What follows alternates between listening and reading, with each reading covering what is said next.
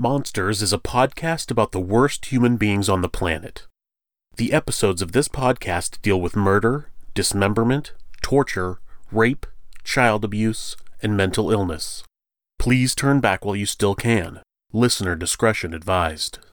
I want to take a moment to give an extra disclaimer on this episode. All of these stories in this season describe horrible acts against children, but this case provides graphic detail of a particularly disturbing death of an infant. Listener discretion is advised. On August 30th, 2017, 4-month-old Sterling Koehn died due to neglect from his parents, Zachary Koehn and Cheyanne Harris. He had been left in a mechanical swing in the same diaper with no food or water for anywhere between 9 and 14 days. He had diaper rash so bad that it ate through his skin and caused E. coli from the feces to enter his bloodstream. Then, flies laid eggs in his diaper, causing maggots to crawl around in it for days before he died. This is Monsters. Come back and find out that he's deceased. Tapping me on the head, telling me I'm cheating, telling me let me see your phone. Just kill her, and she died. I think Diego Campione is totally in the wrong, and I hope he burns in hell for all his sins. Hell's not a very fun place. I only have 2 hands. I'm not 4 hands, girl. I'm 2 hands. I never know, it just get escalated.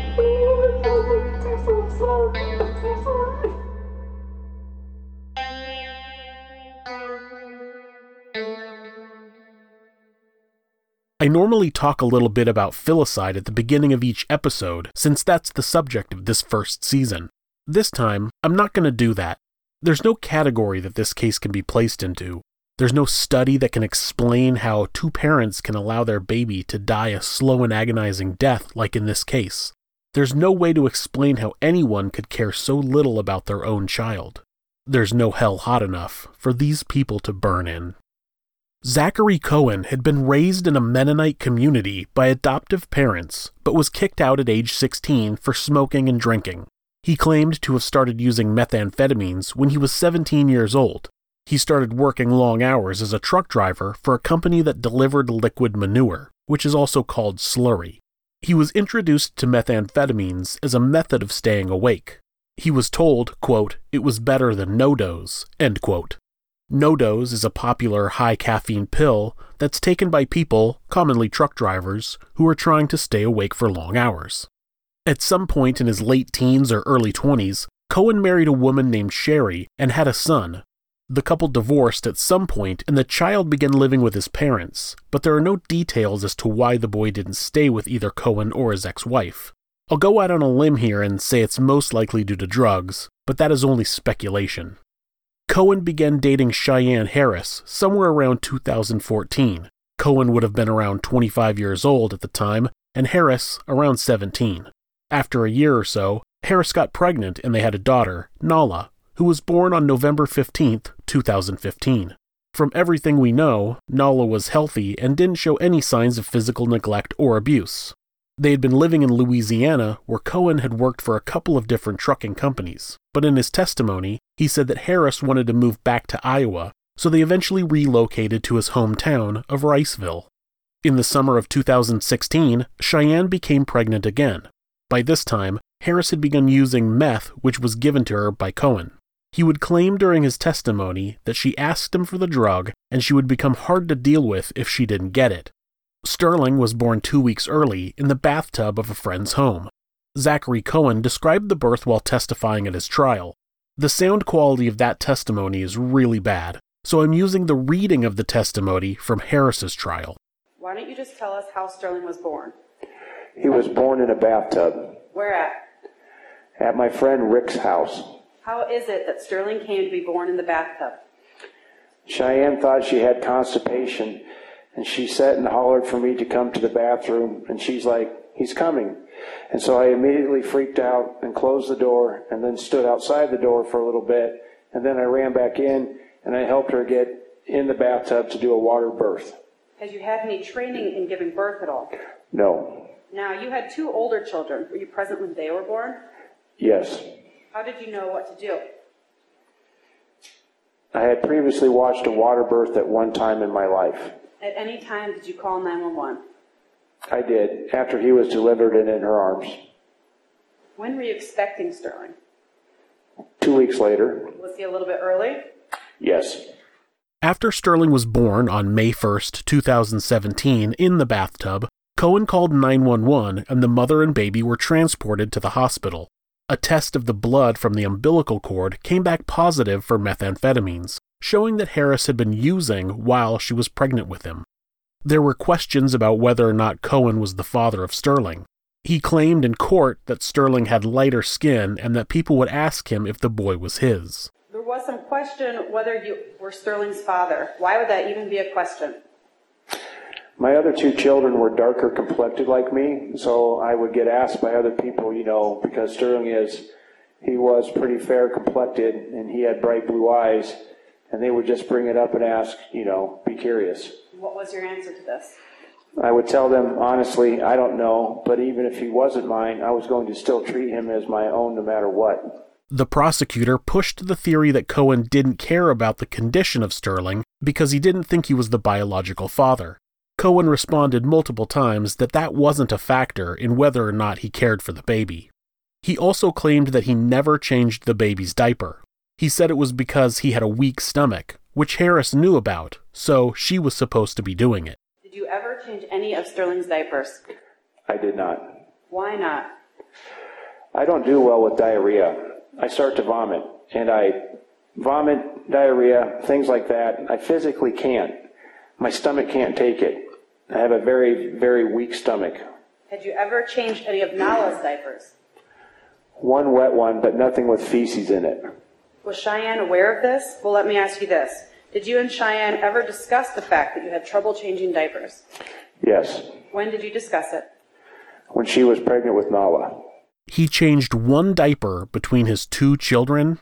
I mean, I'm not a huge fan of diarrhea, but the baby needs to be changed. Even if you have an agreement that your partner is going to change all of the diapers, you should still be checking to see if they need a change and then notifying them. How is it possible to even pick up your baby and not notice they have a dirty diaper? Here's your answer. During the last couple weeks of Sterling's life, or during the month of August, did you ever hold Sterling? No. Why not? Usually he was sleeping, and other times I was not to disturb him, as he was a colicky baby, and they're just super hard to get to sleep. When you say you were not to disturb him, what do you mean by that? Like pick him up out of his swing. I could go in and look at him, but he was usually covered in blankets. You could see his little head peeking out. Now, on the weekends, you were home some of the time, correct? You didn't work 7 days a week. Yeah. Did you ever interact with Sterling? I'm talking during the month of August. Did you interact with Sterling at all on the weekends?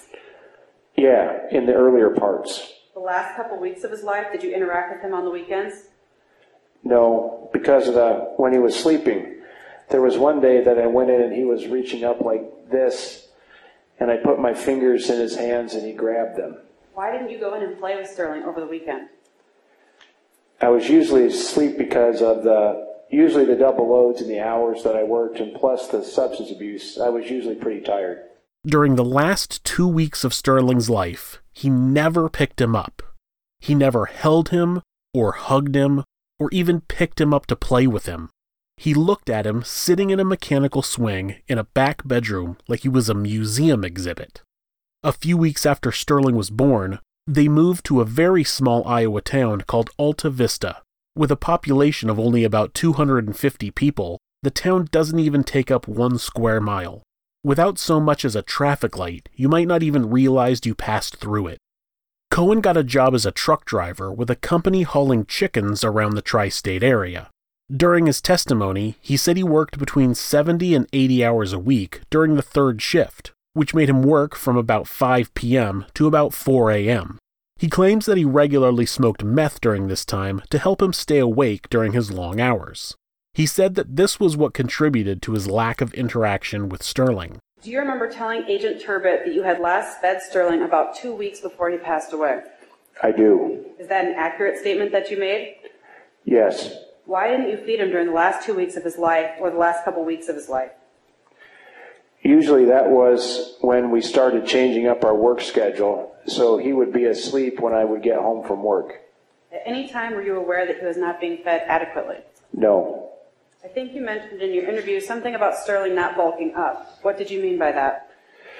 He wasn't getting chubby like Nala was. She was a real chubby baby, and Sterling, he wasn't bulking up from that. And I heard that he was just stretching out, getting taller. Well, when you say that you heard he was just stretching out, where did you hear that from? From Cheyenne's mother. Did you ever talk with Cheyanne about the fact that Sterling wasn't bulking up? Yes. Did she express any concerns to you about that? No. Koehn met another truck driver, Jordan Clark, who worked for another company, also hauling chickens, and the two became friends. They would hang out and talk while waiting for loads to be ready. He testified in both Koehn and Harris's trials. After you met the defendant in April of 2017, did you become friends with him? Yes. What did you like about him? Just kind of personality for the most part. And did you ever work for the same company? No.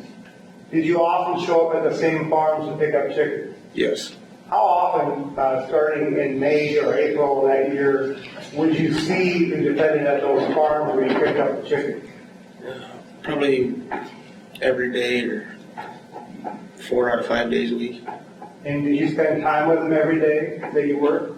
Usually, we'd have some wait time. And would you talk? Yeah. And would that be from April until August? Yeah. During all those times that you saw the defendant, did he ever tell you that he had a baby? Not that I can recall. He didn't tell you that he had a baby son? No.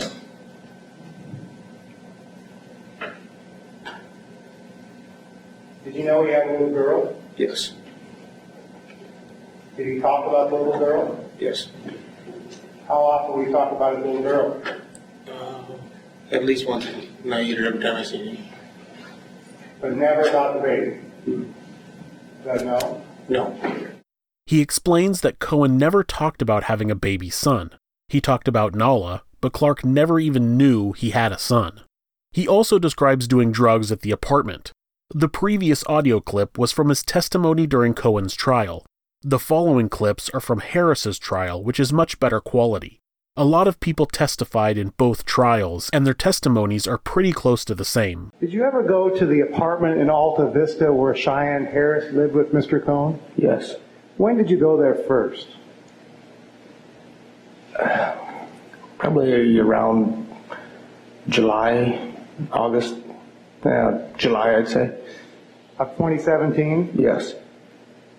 How many times total did you go to that apartment in Alta Vista where the defendant lived with her live-in boyfriend, Mr. Koehn? 2, maybe 3 times. When you went to that apartment, was it a 2-bedroom apartment? I believe so, yes. Did you ever go into the bedroom that Cheyanne and Zach Koehn shared? Yes. Why'd you go in there? Basically just to do drugs away from the little girl. Did you ever go in the other room, the other bedroom, I should say, in that apartment? No. When you went in that bedroom to use drugs away from the little girl, what drugs were you using? Meth. How were you ingesting it? Smoke. Who else in that apartment was using meth with you? Everyone. Who is that? Would be Zachary and Cheyanne. So Miss Harris, the defendant, used meth? Yes. How did she ingest it? And smoke as well. Who brought the meth? Usually it was there, otherwise I did once. And you said you were at that apartment 2 or 3 times? Yes. Did you use meth with Miss Harris, the defendant, at that apartment the 3 times you were there? No. How many times did you use meth with her at the apartment? Once for sure, possibly twice. I can't remember exactly. Was that the only drug that you observed Miss Harris using at the apartment? Yes. And is the only location in that apartment where you smoked the methamphetamine in the bedroom shared by the defendant and Mr. Koehn? Yes. Where was Nala when you were using the meth? Usually she was running or playing out in the living room or... Just a few feet away? Yes. He says that they would sit around the apartment and BS. They would go into Koehn and Harris's bedroom and smoke meth, and all 3 of them did it. He described never seeing a baby, not seeing the other bedroom door open, and nobody ever mentioned a baby while he was there. When you were in that apartment, did you know there was a baby in that apartment? No. Did you ever see the door to that back bedroom open where not the parents' bedroom, but the other door? Not that I can recall. When you were at that apartment, did Miss Harris ever mention that there was a baby in that apartment? Not that I recall 100%. Did you ever see a baby in that apartment? No. Did you ever see anybody go in the back room and check on the baby? I can't say for certain, but not that I can recall.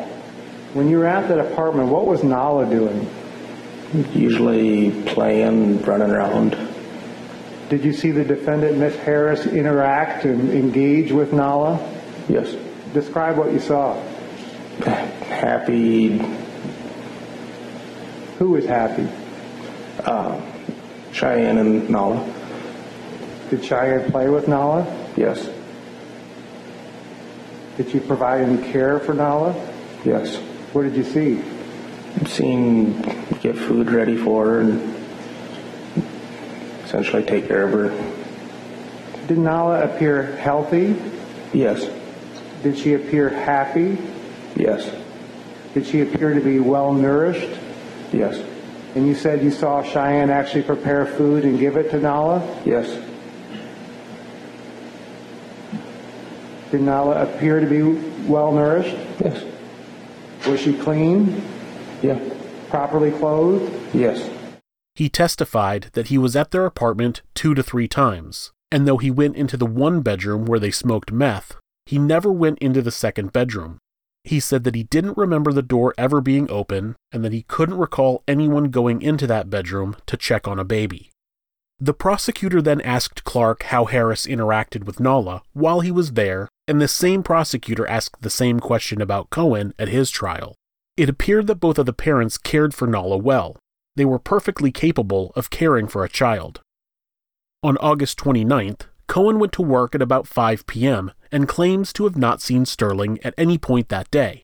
How could he? The baby was in a swing, alone in a bedroom with the door closed. Again, this is a reading of Koehn's testimony from Harris's trial. On August 29, 2017, did you have any interaction with Sterling? I'm sorry? Did you have any interaction with Sterling on August 29, 2017? No, I didn't. Why not? He was sleeping. Now, we talked about what time you went to work on the 29th. Uh-huh. Just to be clear, what time did you go to work on the 29th?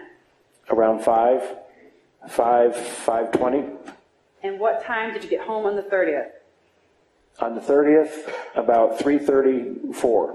After you got home on the morning of the 30th, what did you do? Oh, I played a game on my phone. It was Bejeweled, and I made a little bit of food because my daughter woke up and she was expressing to me that she was hungry, so I made a little something for her. Did you hear Sterling at all in the morning hours of August 30th? I did not. About what time did you go to bed? Around 6 a.m. What time roughly did you wake up? I was woken up at, I figured it was 11 or something, but that was from a different phone. It was around noon. How were you woken up? She came into the foot of the bed there, and I was sleeping, and she dropped to her knees and was crying hysterically and kept saying, "He's gone, he's gone." When you say she, who is she? Cheyanne. And you said she was crying hysterically? Yes. How do you know that she was crying? I assumed it was crying. She couldn't speak for a while. She was distraught. And yeah, I had to ask her quite a few times questions so she would actually answer that I could understand. When she was crying and upset, did she tell you what happened? She had said, "He's gone, he's gone." And then I asked, "Who's gone?" And she's like, "Sterling." What happened after she said Sterling's gone? I jumped out of bed and ran to the bedroom there and looked at him. And I noticed he wasn't moving, so I touched right here, and he was cold. And I looked and I seen some blood out of his mouth, or what looked to be blood. When you say you touched right here, for the record, you touched your forehead? Forehead, yes. He came home from work and eventually went to bed. He did not check on the baby before he went to bed. I know all people are different, but as a father, I can't imagine not poking my head into my children's bedroom while they're asleep just to check on them. To have no sense of interest in your own child seems very foreign to me. At about noon, Harris woke him up telling him that Sterling was gone. He went into the bedroom and touched the boy's forehead, which was cold. He saw some blood coming out of his mouth. Then he called 911, but that call didn't come in until about 12:55 p.m. At some point on the 30th, you called 911, correct? Yes. About how long after you woke up until you called 911? It took a little bit to call because in Alta Vista there's absolutely no service for Verizon phones, which we have. So I was going back and forth through the apartment trying to get a signal. And then when I couldn't find one in there, I went outside and was holding my phone up trying to get a signal. Or her phone, I'm sorry. And then I finally got one after Miss Schreiber had spoke to me. And then I went back inside and made the call. Were you smoking outside? I was. And why were you outside again? Trying to search for a signal. Now he specifically says that Verizon doesn't have a signal in Alta Vista, but if you call 911 on a cell phone, FCC regulations require it to connect to any cell tower regardless of what provider owns it. Even if you don't have a plan for the phone, it is required by law to still connect to the closest tower to complete the call to 911. Now, if there was no cellular service of any kind, he might have had an issue, but that's never specified in either trial. He finally gets a signal and calls 911. Chickasaw County 911. Yeah, this is Zach Koehn. I need an ambulance sent out here to my apartment. Okay, what's your address, Zach? 107 South Hilltop Avenue in Alta Vista. Okay, what's going on? Around 9, my girlfriend went to feed our son, and then about 11 or 11:30, she went to check on him, and he was gone. Gone meaning? He died. Okay. He's like probably 4 months. I don't know if it's sudden death syndrome or what. Okay, so you live at 107 South Hilltop in Alta Vista? What, Apartment 7. Apartment 7? Okay, and your son is 4 months old, and the last time that you was checked on was 9? No, she was fed him at 9. Okay. And she hadn't heard him, she went to check on him, hadn't heard him cry or whatever, and so probably about 11:30 or 11:40, she went to check on him. He passed away. Okay, so that's the last time they checked on him.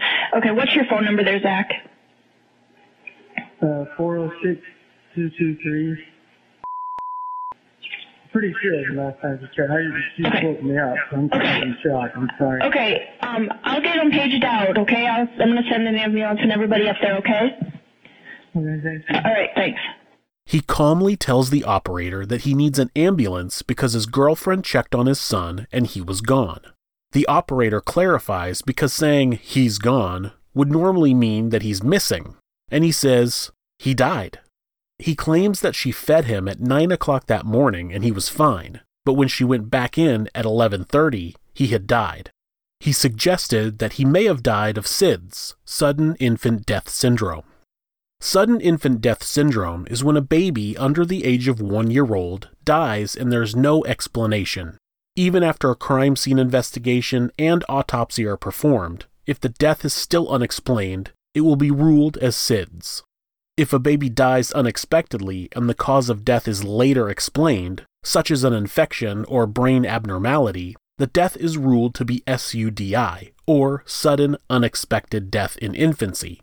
Sterling's death was not SIDS or SUDI because there was an obvious cause of death and the death wasn't unexpected. At least it shouldn't have been. If you leave an infant in a room for more than a week with no food or clean diaper, you should expect that they'll die. The 911 operator notified volunteer first responder Tony Frederick, who made it to the apartment within minutes. I pulled right up, and I saw a man, a woman, and a little girl, and I got on my car and I went running up to them and said, "Where's the baby?" Nobody was showing any emotion, and the man goes inside, and I said, "Show me." And so he took me inside. We walked in, and we went to the back bedroom. He took me to the back bedroom, and it was dark, and it was stuffy, and there was a stench of urine there. I was looking for a crib. I couldn't see a crib. I said, "Where's the baby?" And he said, "In the swing." And it was dark. I said, "We've got to get some lights on in here. Turn the lights on." And he flipped the switch, and the lights came on. And he walked away, and he muttered something, and I don't know what he muttered.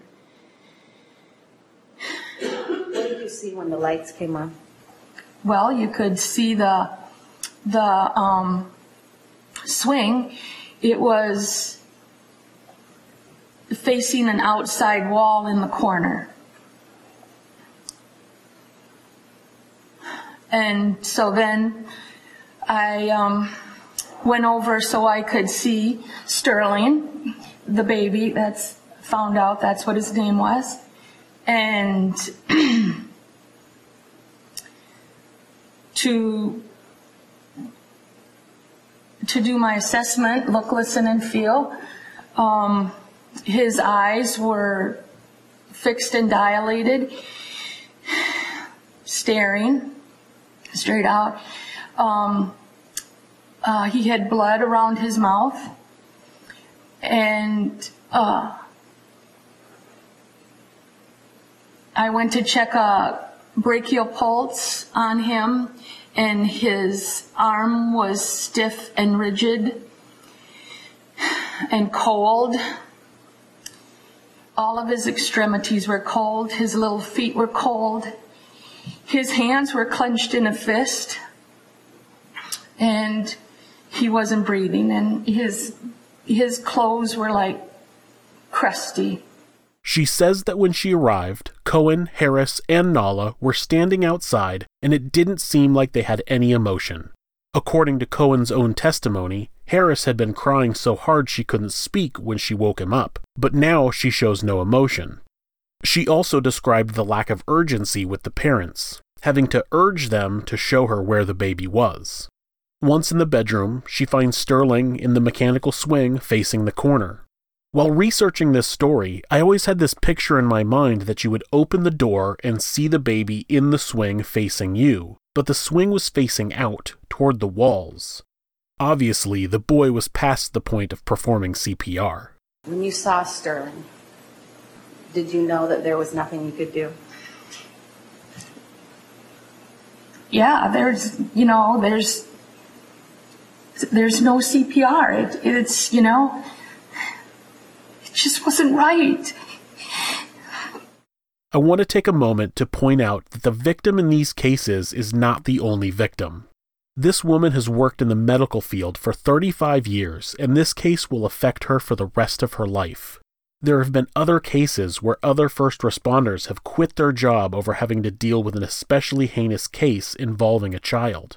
When these monsters make the callous decision to abuse their child and cause their death, they're setting up a situation where dozens of people are going to come in and have to deal with their actions. Those other people will have to deal with the depression, the nightmares, and possibly years of counseling because they couldn't think outside of their own selfish behavior. I have nothing but respect and eternal thanks for the people who put themselves in these situations to help those who cannot help themselves. Sterling was transferred to the medical examiner's office, where Dr. Dennis Klein performed an autopsy on August 31st. During Dr. Klein's testimony at Harris's trial, he explains what a medical examiner is looking for and what cause of death and manner of death mean. I find this very helpful for anyone who's trying to understand an autopsy report. Now, when you do an autopsy, what types of questions are you trying to answer? There are a number of different questions. The two biggest questions that we were asked to answer is what is the cause of death and what is the manner of death. What does cause of death mean? So cause of death is defined as the disease, the injury, the abnormality or poisoning that initiates or starts a series of dysfunctions in the body that ultimately leads to death. So if I am shot in the head, what would my cause of death be? It would be gunshot wound of head. What does manner of death mean? So manner of death is a category of death where a medical examiner uses their medical judgment, gathering information about the decedent and placing them in one of 5 major categories. And those categories include natural, accident, suicide, homicide, and undetermined. And tell us what the differences between those are. So natural is when a person's death is totally due to natural diseases. An accident is when a death occurs in which there is some event that happens within the environment, but there's no intent or purposeful action either by themselves or other people to result in their death. Suicide is when someone takes actions intentionally to cause their own death. Homicide is when another person does some action that results in another person's death, so they die at the hands of another person. And then undetermined is when there is not enough information in order to determine with any degree of certainty one particular category over the other, and then it's left as undetermined. The medical examiner determined that the cause of death for Sterling was dehydration, malnutrition, and infection. He had such a severe diaper rash that it had caused open wounds on his skin where E. coli bacteria from the feces was able to enter his bloodstream. He determined that the manner of death was homicide. During the autopsy, Dr. Klein found that Sterling was sitting in a diaper that was filled with fecal matter where some had begun decaying. This told him that he had been sitting in that feces for an extended period of time. Describe for the jury what you saw. So there was clothing, there was a diaper, and within the diaper there was feces that had the appearance of beginning to decompose. So it had almost a sludge or sewage type of appearance and consistency. It had been there a while. Yes.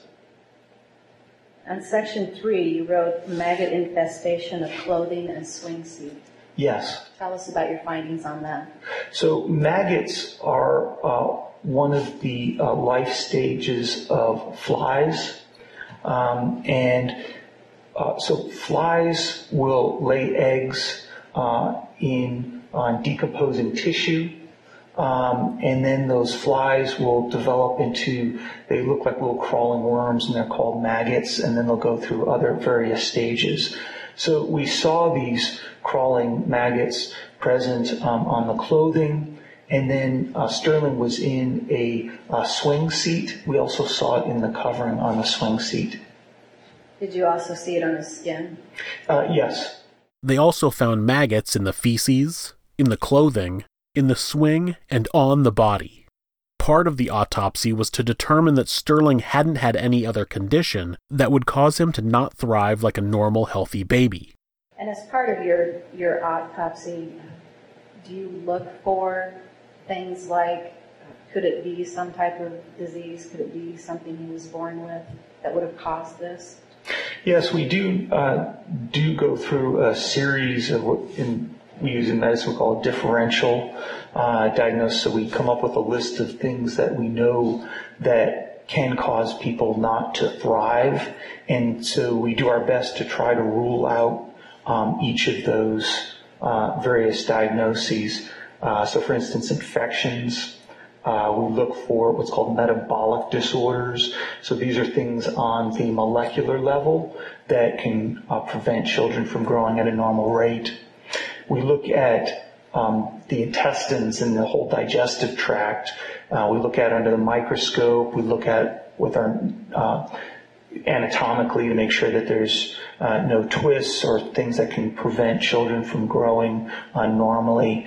And going through all those different tests and observations, we were able to rule out the things in our differential diagnosis that would typically cause failure to thrive.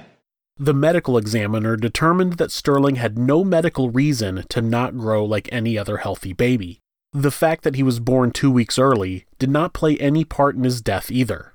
Sterling died of dehydration, malnutrition, and due to an infection caused by extreme diaper rash. He sat in a dirty diaper for at least 9 days until his skin became so raw that it became infected. Dr. Klein goes on to describe that even after a day, the smell of an unchanged diaper would be noticeable. After the feces started to decay, it would have become a very pungent odor. The baby would have cried constantly when it felt thirsty and hungry, and it wouldn't have been something you could just not notice. He also testified that it would not be possible that someone changed Sterling on the 29th, which was claimed by Koehn and Harris. Zachary Koehn and Cheyanne Harris were arrested on October 25, 2017. They were charged with first-degree murder and tried separately. Koehn went to trial first. Ladies and gentlemen, the evidence in this case is going to show that little Sterling was placed in a swing in an unheated, stuffy, hot room in that apartment. That he was left in the same diaper for at least 9, maybe 14 days. He was left in that diaper full of stool, such that it attracted bugs, flies that laid their eggs in that diaper, which eggs hatched into maggots while Sterling was alive. And those maggots were in his clothes and in his diaper, feeding on the feces in his diaper. And he laid in that room, in that diaper, between 9 and 14 days. And the evidence will show that that stool in his diaper irritated his skin, such that it ruptured the skin and his bodily fluids came out. Ladies and gentlemen, the evidence in this case is going to show that Sterling died of malnutrition. He was under 7 pounds at almost 40 months of age, on the 5th percentile in the grower chart. He died of dehydration because he wasn't fed, and he didn't get water or hydration through milk, and because of his injuries. And ladies and gentlemen, he died of diaper rash. That's right, diaper rash. The evidence is going to show that that feces he sat in that diaper ate through his skin, allowing E. coli bacteria that was in his diaper and in the stools to enter his bloodstream and cause an infection. Malnutrition, dehydration, infection caused by diaper rash. That's what caused this child's death. And ladies and gentlemen, the evidence will show that this defendant, the father of that child, is responsible for that death. Koehn's defense argued that he wasn't responsible for the death of Sterling because it was Harris that was the baby's primary caregiver. His attorney questioned him about his education, which was only at an 8th grade level. They asked him if he had ever taken a biology class, to which he answered no, like he was completely unaware of how to take care of a baby because of this. The defense also brought up the fact that he was raised in a Mennonite community, which can traditionally see the father out working while the mother does all of the child rearing. The prosecutor quickly shot down these theories. Now, Mr. Koehn, to be clear, you're not claiming that you're only going through the 8th grade, that you only going through the 8th grade didn't give you the skills to care for a baby, are you? No. Somebody who has an 8th grade education knows that a baby needs a diaper change, right? Yes. Needs to be fed a bottle, right? Yes. You don't have to take a biology class for that, do you? I guess not. Probably health class. Well, you knew that, right? Yeah, from observations from other people. You don't have to grow up with a TV or a radio in your house to know that, do you? Probably not. And to be clear, there's nothing about you growing up in a Mennonite community that explains the death of Sterling, does it? No. In fact, you grew up in a stable home, right? Yes. And you had parents that cared for you? That's correct. They provided you with clean clothes? Yes. Diapers when you needed them when you were an infant? That is correct. And they provided you a good example of how to be a father, didn't they? Yes. You're not claiming that you didn't know what it took to raise a child, did you? No. He asked Koehn to explain why Sterling was the only person in the home who was not well fed and taken care of. Can you explain how it was that you were well fed, Cheyanne was well fed, and Nala was well fed, and your son was dying of malnutrition in the back bedroom? I cannot explain that, no. You had no explanation? I put my trust in the wrong person. And that's what you did wrong? I believe so, yes. He blames Harris multiple times during his testimony by saying, quote, "I trusted the wrong person," end quote. The prosecutor then points out that even the dog was taken care of better than Sterling. Let's talk about the dog for a second. Your dog was named Leo, right? Yes. Prior to 911 coming, you took Leo out of the house, didn't you? I did. Did you do that before or after you called 911? It was after. And your focus was on getting Leo out of your house? Yes, because he was quite unfriendly. And was Leo supposed to be in your house? No. Now, Leo is a dog, right? Yes. Did you care for Leo? I did. A dog has to be fed, right? Yes. Can't feed itself. Nope. A dog has to get water, right? Yep. Can't get water for itself. Nope, he cannot. Did you give that dog food? Yes. Did you give that dog water? I did. I assume you didn't want that dog using your apartment as a bathroom, right? Correct. You took the dog outside? Yes. Would you agree that you took better care of Leo than you did your own son? The way it looks, yes. How would you explain that? I put my trust in the wrong person. But you didn't trust her to take care of the dog? Not all the time, no. How would you explain that Nala was well taken care of? I don't know. Is it because you knew Nala was your child? No. Is it because you didn't think Sterling was your child? No, that didn't have no matter to me. He again blames putting trust in the wrong person. He trusted her enough to take care of Sterling, but not enough to take care of Leo? If he didn't know that his baby was malnutritioned and sitting in a loaded diaper full of decomposing feces, it's because he just didn't care about him. Giving Koehn the benefit of the doubt, at the very least, he is guilty of having no interest in his infant son. Zachary Koehn was found guilty of first-degree murder on November 6, 2018, and sentenced to life in prison without the possibility of parole. Cheyanne Harris's trial was a few months later, and the prosecutor had a very similar opening statement. Her defense attorney's opening statement was just over 1 minute long. There's no doubt that this case is a terrible case. It's a tragedy. You're going to wonder what kind of monster could do something like this. The monster in this case is mental health. The monster in this case is depression, postpartum, substance abuse. You're going to hear evidence in this case about Ms. Harris, what she was going through, how she suffered from depression, how she suffered from postpartum, and how she self-medicated. You're not going to hear in this case about the typical type of actions you might hear when you hear about child abuse. You're not going to hear about injuries. You're not going to hear about broken bones. You're not going to hear about bruises. You're not going to hear about any purpose on Ms. Harris's part to harm Sterling. You're not going to hear about any evil design or any plan or any ill will towards Sterling. You're not going to hear any evidence that she's evil. That's because she's not evil, and this case is not murder. Thank you. Quote, "The monster in this case is mental health," end quote. The defense goes on to explain that Harris suffered from depression, postpartum, and substance abuse. Now, those are real problems that any mother can experience, but they aren't a valid reason for leaving a 4-month-old in the same diaper with no food for over a week. On top of that, those mental health issues didn't keep her from taking care of her 2-year-old daughter, Nala.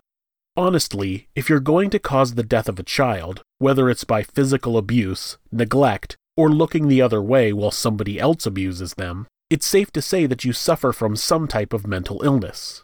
that's not a reason that you shouldn't be held responsible for the death of that child. The defense goes on to explain that there were no injuries, broken bones, or bruises on Sterling. She did not have any evil plan or ill will toward the baby. I beg to differ. Starving a baby to death seems like ill will. Allowing an infant to sit in a dirty diaper, in its own urine and feces, for at least 9 days until it dies from severe diaper rash seems like ill will. They're asserting that because she didn't actively strike the baby to cause harm, she wasn't guilty when you can just as easily harm an infant through inaction. The defense says that you would not hear any evidence of purpose on Harris's part, and that's true. There was absolutely no reason why that baby was not taken care of by either parent. They put him in a swing, facing a wall in a dark room, with the door closed, and left him to die.